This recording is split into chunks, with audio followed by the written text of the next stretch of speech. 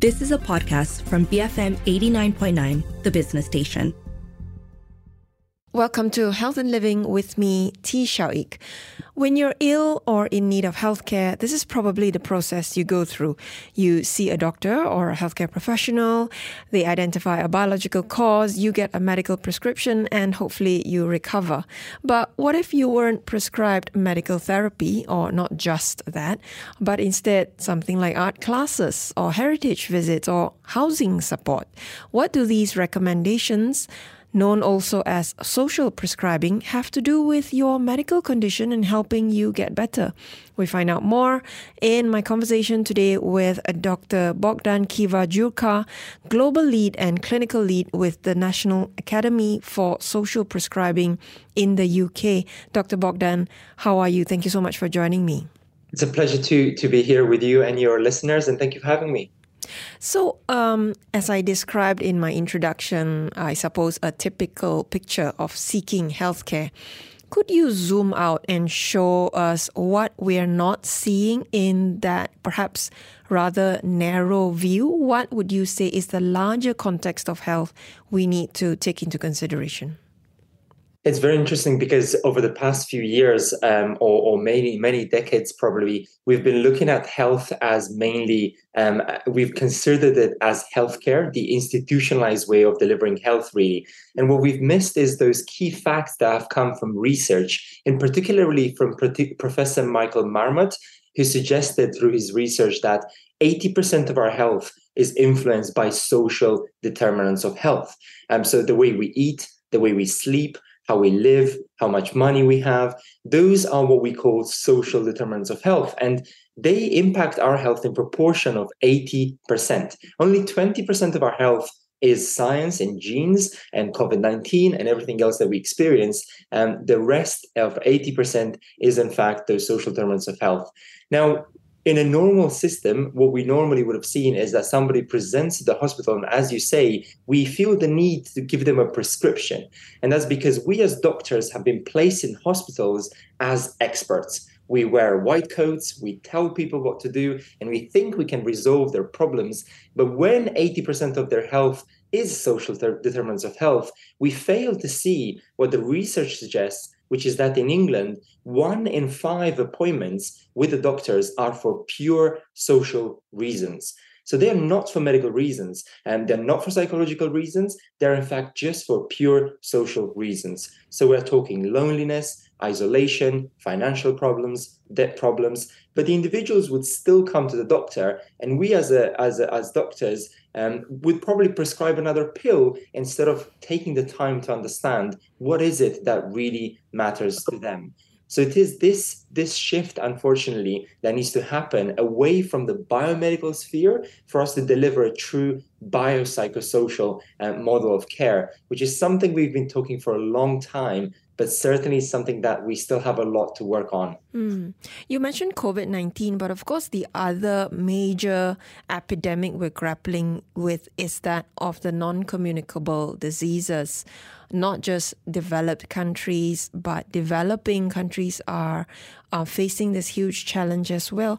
And, you just keep hearing the same narratives of how huge a burden it is, what you need to do to prevent it, but there's this huge chasm in between and we're not meeting.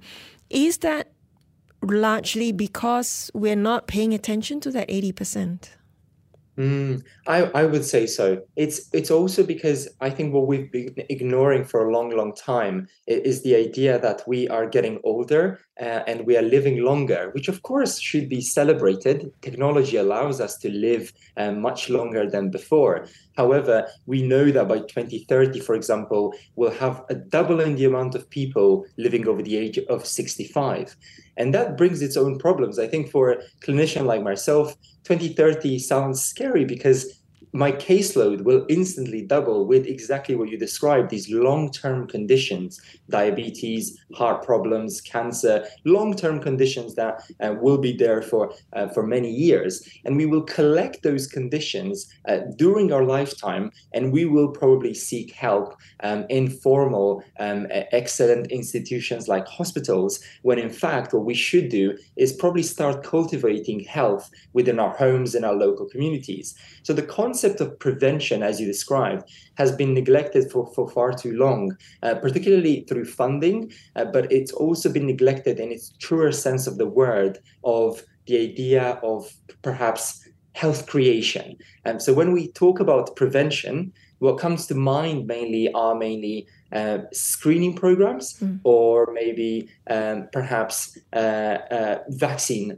programs as well. But nobody really thinks about the idea of health creation, which is the concept of generating health at home and in the local community in our own capacity, whilst we're young, whilst we're well, whilst we're in good health, and the idea of taking part in activities that would generate health actively. That's such a paradigm shift, because we expect, like you said, that prescription, right? We want something that we can walk away with, do X, and presumably outcomes will be Y. Yeah, we do seem to be thinking in algorithms, and I think the way the healthcare systems have been built over time, especially the NHS in England, for example, it's been built in response to war, and it's been built at a time when we needed to cater for the sick. But at the moment, if we look at the whole population globally and nationally in England, and also is the same in Malaysia, 2/3 of individuals are actually in good health and are well. Only 1/3 at a given time is poorly or sick. So what we shouldn't do is wait for people to fall ill and then simply patch them up, or put a sticker on them and send them back home, or prescribe another pill. What we should do is take advantage of the times when people are well, so that we can prevent diseases in the longer run as well. And certainly the if X then Y algorithmic way of thinking is a particularly sick care model that we want to move away from. We want to start placing health at the center of healthcare, and we want to move to a more salutogenic approach, a more preventative approach to medicine. But I'm sure it's not a new realization for healthcare professionals, but what's been stopping clinicians like yourself or your fraternity from being able to address that? That's a very, very good question. I think if you ask doctors around the world why they don't engage more with patients in preventative measures, they will tell you that the number one barrier is time. Time has become the most valuable resource of today's day and age. And especially as our cases are going up in terms of non-communicable diseases, as we see a surge in patient numbers, we are not able to provide the same high quality care to every single individual. And so what we end up doing is rushing from one patient to another, not giving them the time that they deserve. And there's been several research studies showing that doctors who had or felt they had time, they spent more quality time in conversations that would empower individuals to perhaps get involved in physical activity or get involved in better nutrition. But mostly it's because of time pressures on us as clinicians, which is why I think the new idea of social prescribing could really help clinicians to look again a bit deeper at the idea of prevention. So let's go for a quick break, and when we come back, let's dive into what exactly that means, social prescribing. I'm speaking to Dr. Bogdan Kiva-Jurka, Global Lead and Clinical Lead with the National Academy for Social Prescribing in the UK. Stay tuned. We'll be right back on BFM 89.9. Welcome back to Health and Living with me, T. Xiaoik. Joining me on Zoom today, Dr. Bogdan Kiva-Jurka, Global Lead and Clinical Lead for the National Academy for Social Prescribing in the UK. We've been talking about the state of healthcare today. Dr. Bogdan described perhaps what the NHS goes through, which is or adopts, and which is very similar to the Malaysian healthcare system, which was modeled on the NHS anyway, and very much this sick care model of looking at individuals and what they can be prescribed from a purely biomedical perspective, and how we could expand that to look at the social determinants of individuals, which account for 80% of an individual's health and well-being and outcomes. So that brings us to the concept of social prescribing. Dr. Bogdan, what is it?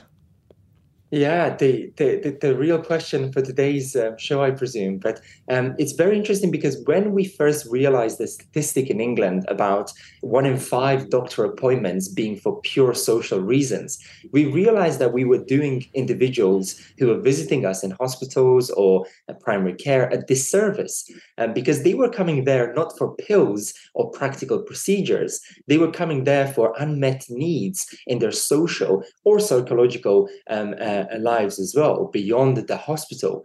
And so the English national healthcare system came up with a model entitled social prescribing. Now, if you forget everything about social prescribing, all you need to remember that it's simply connecting individuals with a need to activities or support in the local community that goes beyond the biomedical sphere. So for someone who has a medical problem, but on top of it, they might have loneliness, they might have isolation, they might have money problems, they might have debt, or they may be feeling low perhaps. In this case, social prescribing allows the medical practitioner to separate the medical issue from the non-medical issue. And it allows the practitioner to, yes, do the prescribing for the pills, but in addition to that, it allows the practitioner to connect the individual to resources and activities within the local community. And perhaps the most powerful and important part of social prescribing is this new role that was created called the social prescribing link worker. It's often referred to as a connector or a navigator. It's similar to a nurse or a midwife. And what this link worker does is simply offering the individual something that I, as a doctor, would never, ever have the luxury of doing nowadays, which is offering them time. The link worker sits down with the patient and they dig deep at the root cause of what is it that truly matters to them. And in this way, they don't make assumptions of what they think may be wrong with the patient, like we do in our quick 10 minutes with patients. And the link worker actually has a whole hour with the patient, as opposed to me in 10 minutes in my clinics. And in this time, they're able to map out their problems, co-create and co-design a social prescription of activities they can join within the local community. And that could range from yoga to sports to singing, but more so, some individuals may need practical advice, such as housing or financial advice, and that is being done in collaboration with a social worker as well. Presumably, it's more structured, and an individual sort of trying to do this on their own. I can imagine if you are already hit with a medical diagnosis and trying to struggle with that, I guess you're not really mentally in that state of mind to think about what you need, right? Where to reach out. Exactly, which is why we felt it was very important that social prescribing in England was a core pillar of healthcare, because ultimately individuals aren't able to separate their problems into biomedical or social or psychological. So they will turn up to the hospital thinking perhaps it's a medical problem.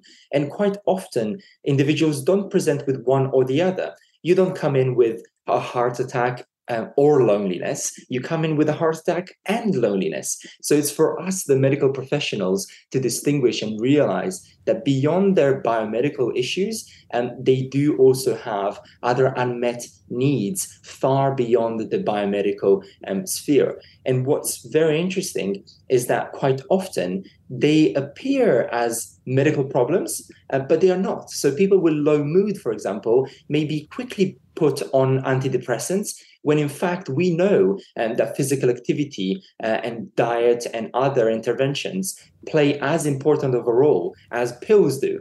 So it's certainly not a criticism of modern day medicine and pills, but we are saying that in addition to pills, there are unmet needs that we need to support our individuals with.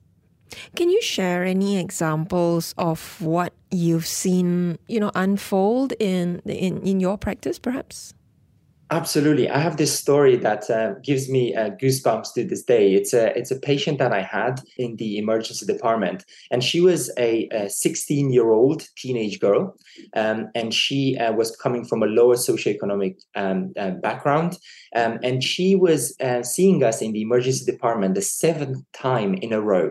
And so she came in over the past maybe 8 weeks. She would come in every single Sunday. She would be in the emergency department. And the reason for her being there, as done by the triage nurse, was a question mark with heart attack or heart abnormality for someone who is 16 years old. And the reason why they put that down was because she was having constant heart fluttering and also feeling stressed and feeling her heart racing.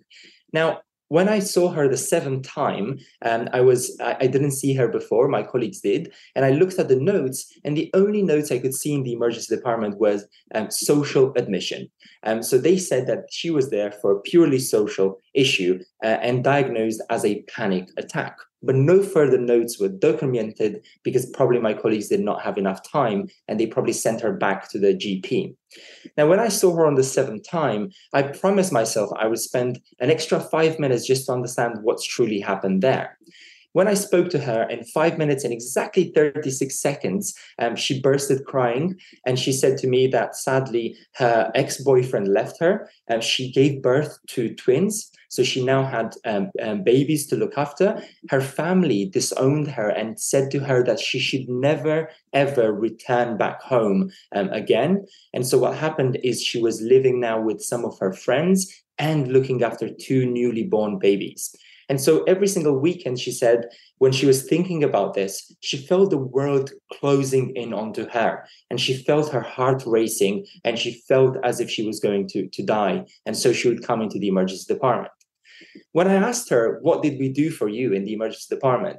She said that sadly, she was referred back to the to the primary doctor, and she was referred to social services. But because social services have such a long waiting time at the moment, nothing really happened for her. And because she didn't have the education, the language, she couldn't really access those services herself. So what I did is I simply referred her to a social prescribing link worker. And this individual bypassed the general practitioner and simply helped her apply to benefits, helped her apply for a house. And I stopped hearing it for a year, until a year after I got a letter through the post from her general practitioner thanking me and saying she's now got a house. She now has a job, and she has someone to look after the babies as well. So she was able to get that necessary support.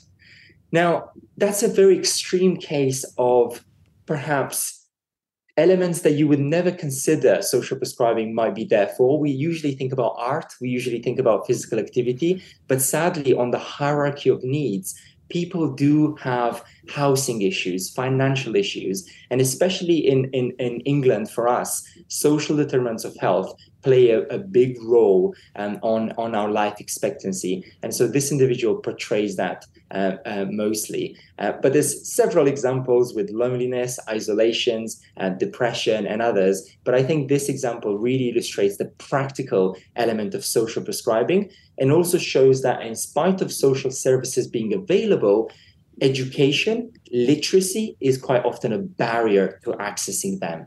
Exactly. So social prescribing with that very central role played by the link worker to cut through red tape, to help you navigate the system and kind of know what the barriers are, it can address inequities then. Exactly. It doesn't really resolve the inequities Yes. that the society has created. So I think we have to be careful to not to say that it's a plaster for austerity or for the government's lack of support. I think it can only do as much as the resources allow. However, as you say, what it does is really being the voice of the individuals that don't have a voice. It's advocating for those who are weaker or unable to have that voice themselves, and it's bringing them power. And quite often, I would say in England, we really believe that social prescribing works best for the ones who need it most.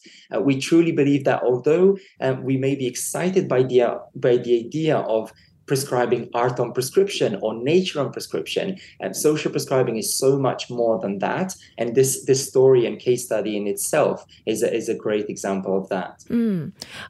So social prescribing needs that system in place. However enthusiastic one healthcare professional might be, they still can't do that on their own, right?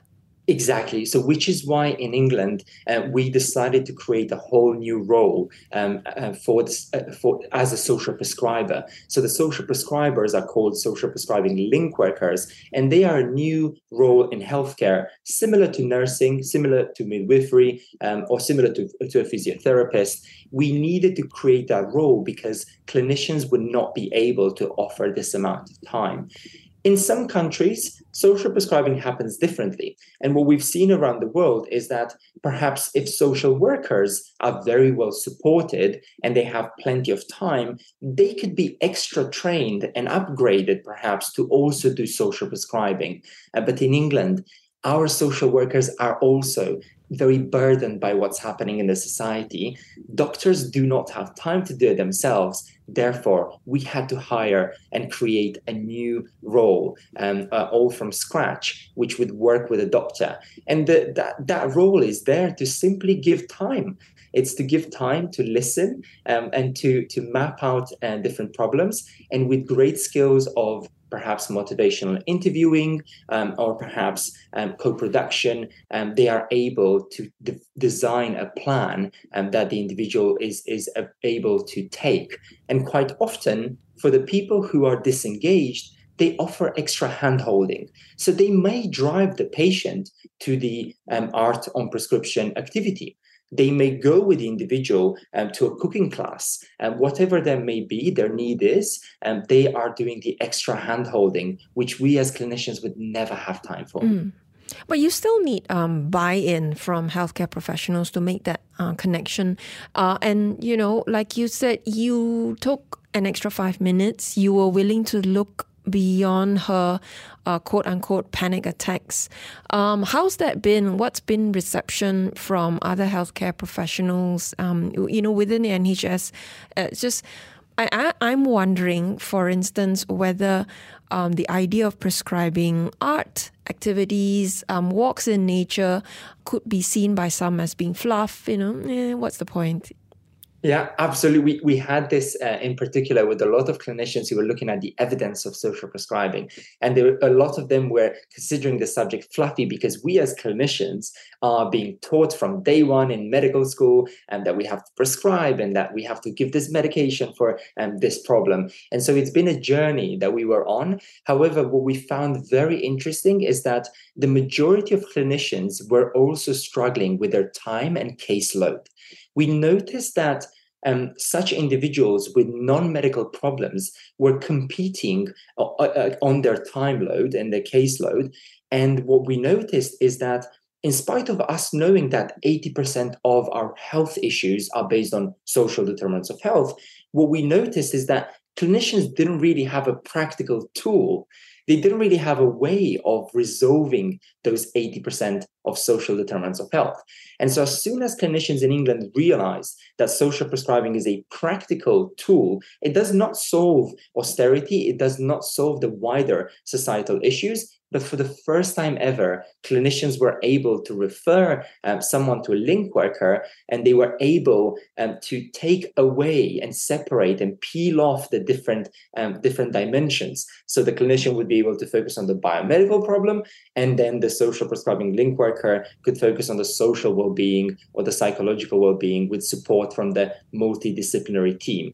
But they didn't believe us all the way until the evidence started coming out. So now there are clear studies on PubMed and other evidence databases where you will see that social prescribing in England, in areas where it's been integrated and implemented, has decreased primary care appointments in some places by 40%, and emergency department appointments between 20 and 40%.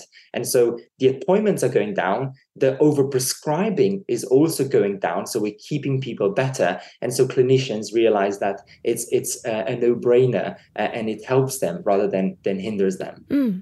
And so how long has the UK been doing this? Social prescribing could be argued to have probably started for many, many decades. However, officially and formally, the policy model has been implemented ever since 2019. So perhaps the past 3-4 years now. And we're very, very proud to say that we started with 100 social prescribing link workers in the workforce, and it's now all the way up to 3,600 social prescribing link workers across England. And the good thing about that is that means there's at least one for each primary care clinic. So we've reached universal social prescribing coverage, which means that if you as an individual want to access social prescribing via your primary care practitioner, you will be able to do so. And it's also been disseminated across secondary care at emergency department level and other areas as well as an innovative model too. How do you see this model being adopted by countries like Malaysia? I'm not sure. Of course, you may not be fully familiar with our healthcare system, but we have a 2-tier system, public and private, sort of existing concurrently. We have a very extensive public healthcare system that is said to be able to provide universal care right down to the rural, areas, but also very fragmented. Costs of healthcare is a huge challenge we're grappling with. Where do you think a country like Malaysia could start? It's a fantastic question, and we are certainly looking to learn from different countries. When we have a community of practice that we're running across 32 different countries, and Malaysia is one of them, and we have some fantastic academics and doctors involved in researching and looking what the social prescribing model could be looking like.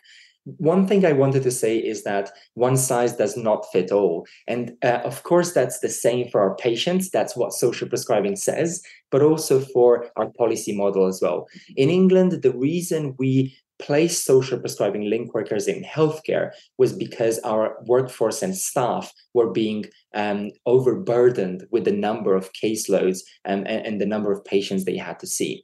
We've seen different countries around the world who've started looking at social prescribing being placed in the community and the local community area, particularly countries like Japan, particularly countries like China, where social support is perhaps better than in England, for example. And so that's a debate that I think Malaysia will have to have. Should the social prescribing link worker be placed in healthcare, like in England, or could they be in the local community and perhaps share notes with a clinician?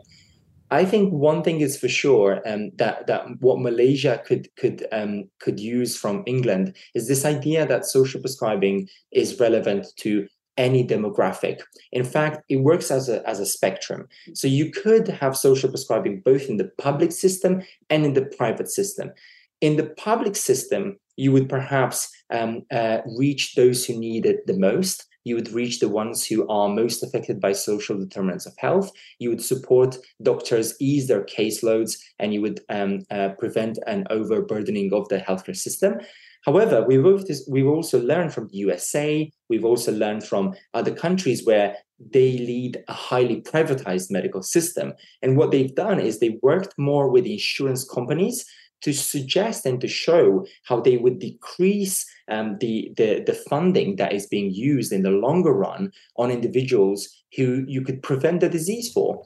So in the longer run, the insurance companies, for example, could pay less because you're preventing the disease from happening.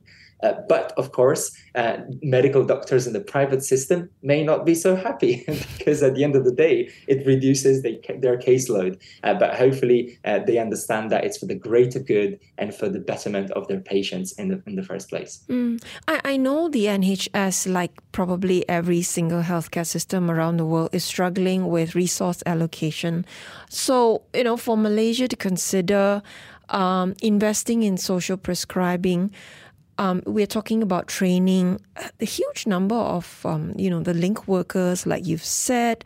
What would you say to the argument that, if we had this kind of funding, we also need to build more hospitals, we need to train more specialists. How do we balance who gets what?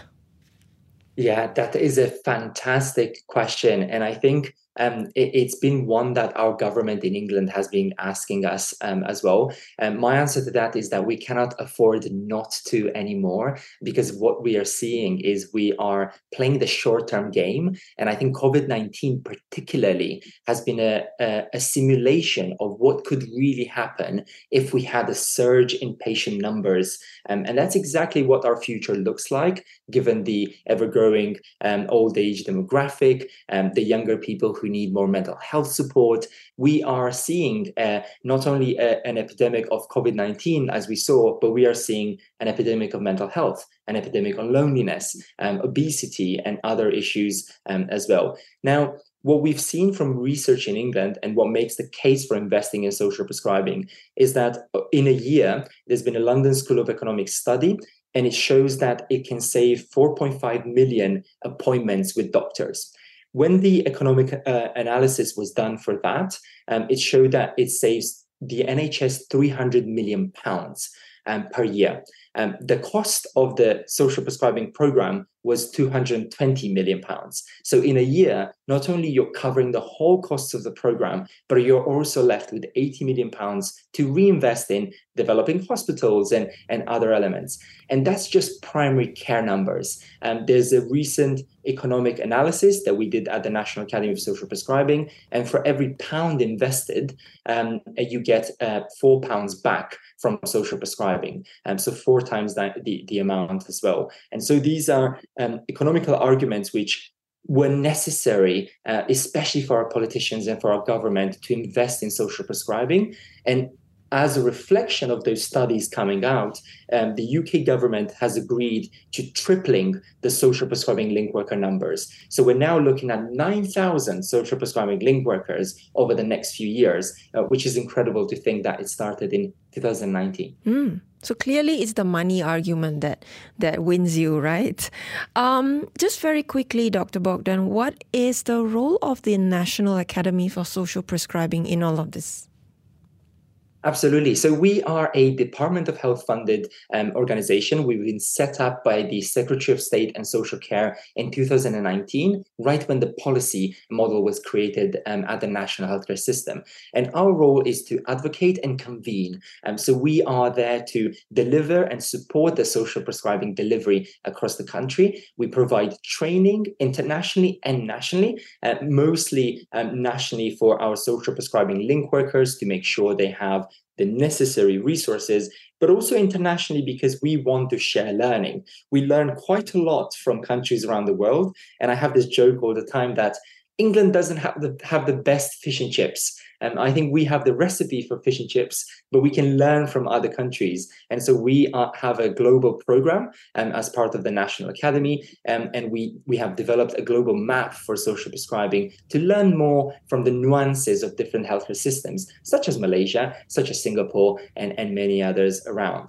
And one of the most important points that we also work on is political engagement, but also evidence and shared investment funds. So when we talk about the evidence, we have a group, a consortium of 10 universities, including University College London, University of Oxford, and several others, who are looking at the evidence for social prescribing.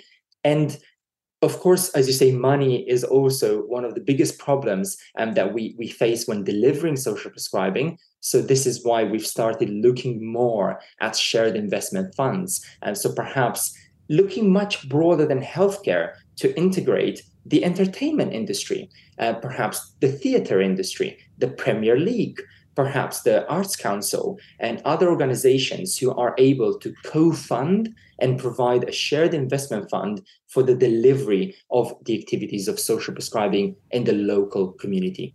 Yeah, that's brilliant, because these are at the same time the activities that people engage in for better well-being as well.